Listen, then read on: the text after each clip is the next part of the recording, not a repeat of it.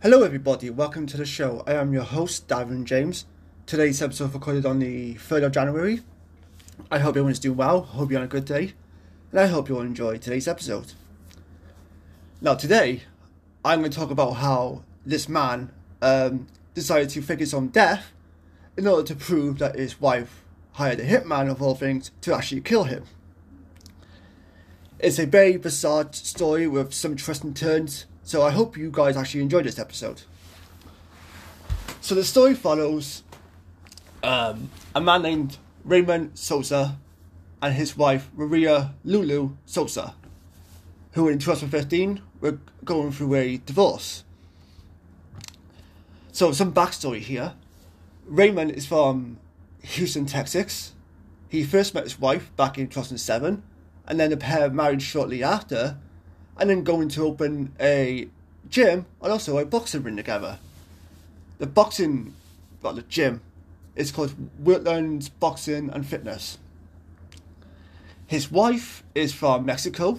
She became an American citizen after 3 years of being married to Raymond, which is when he started to believe that she didn't need him anymore.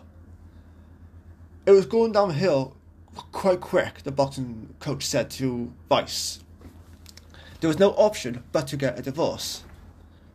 During this period, unknown to Raymond, Lulu went to the shocking lengths to contact a man named Gustavo to see if he could organize a hit on her husband.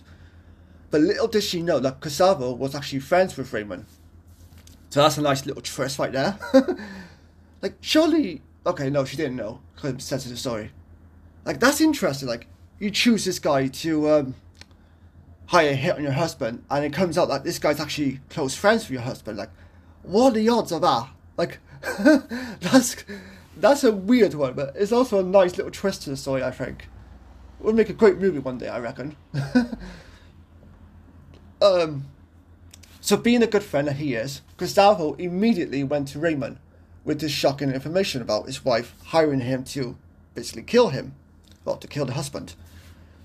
So speaking to the UK Sun, of the moment he found out what his wife had done, Raymond said that after the reality set in, he became angry, but also sad and confused. Understandably so. A whole mix of emotions fighting each other to be the dominant feeling. And then it hit me that I started to live under the same... And then it hit me. I still had to live under the same roof with the person who was planning to have me murdered. Yes, I slept with the enemy with one eye open, all while trying to act as normal as possible, so Lulu would continue on with her plan. Keep in mind that was the only way we could catch her in the act. Raymond and Gustavo soon joined forces, and Gustavo wore a microphone during his next meeting with Lulu, taping the entire conversation before handing the evidence to the Houston Police Service. However, unfortunately, the tape alone was not enough to hold against Lulu, so the police suggested Raymond fake his own death, as you do, and photograph it. With the support of the FBI, Texas Rangers painted body makeup. They painted body makeup on Raymond's head, so it looked as though he had been shot through the temple. Speaking of the staged photograph, Raymond said it was chilling, utterly and indescribably chilling. That picture to this day reflects one of the most difficult things I've ever done in my life. The thought of me lying in a shallow grave in my underwear with a bullet through my temple is mind-boggling. All of this drama to prove Lulu, my beloved wife, that I was dead. One would never be able to wrap their mind around that kind of madness. An undercover police officer, posing as a hitman, later met Lulu in a car park where he showed her the pictures of her supposed to be dead husband. The police then, thankfully, arrested Lulu, and she pleaded guilty to solicitation of murder at a district court in Coron, Texas.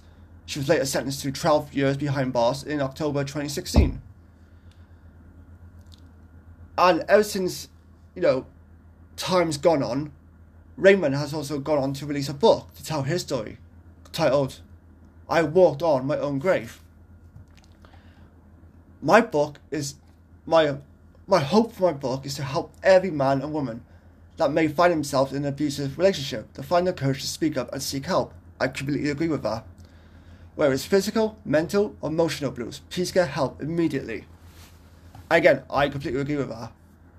Nobody should have to be in a relationship with somebody who's any kind of abusive to them. I don't care if it's physical, mental, emotional, whatever it may be. No one should be in a relationship like that, or even a marriage. No one should have to be around anyone like that, because life's too short, and if you're not meant to be with someone for whatever reason, then you're not meant to be. Yeah, it sucks, but that's life. So if you have the opportunity to find a way to get out, then get out immediately. And obviously do what you can to survive, but also to look after yourself. So with that being said, thank you all for listening to this episode. Until next time, take care, stay safe, and I'll see you guys next time. Bye bye.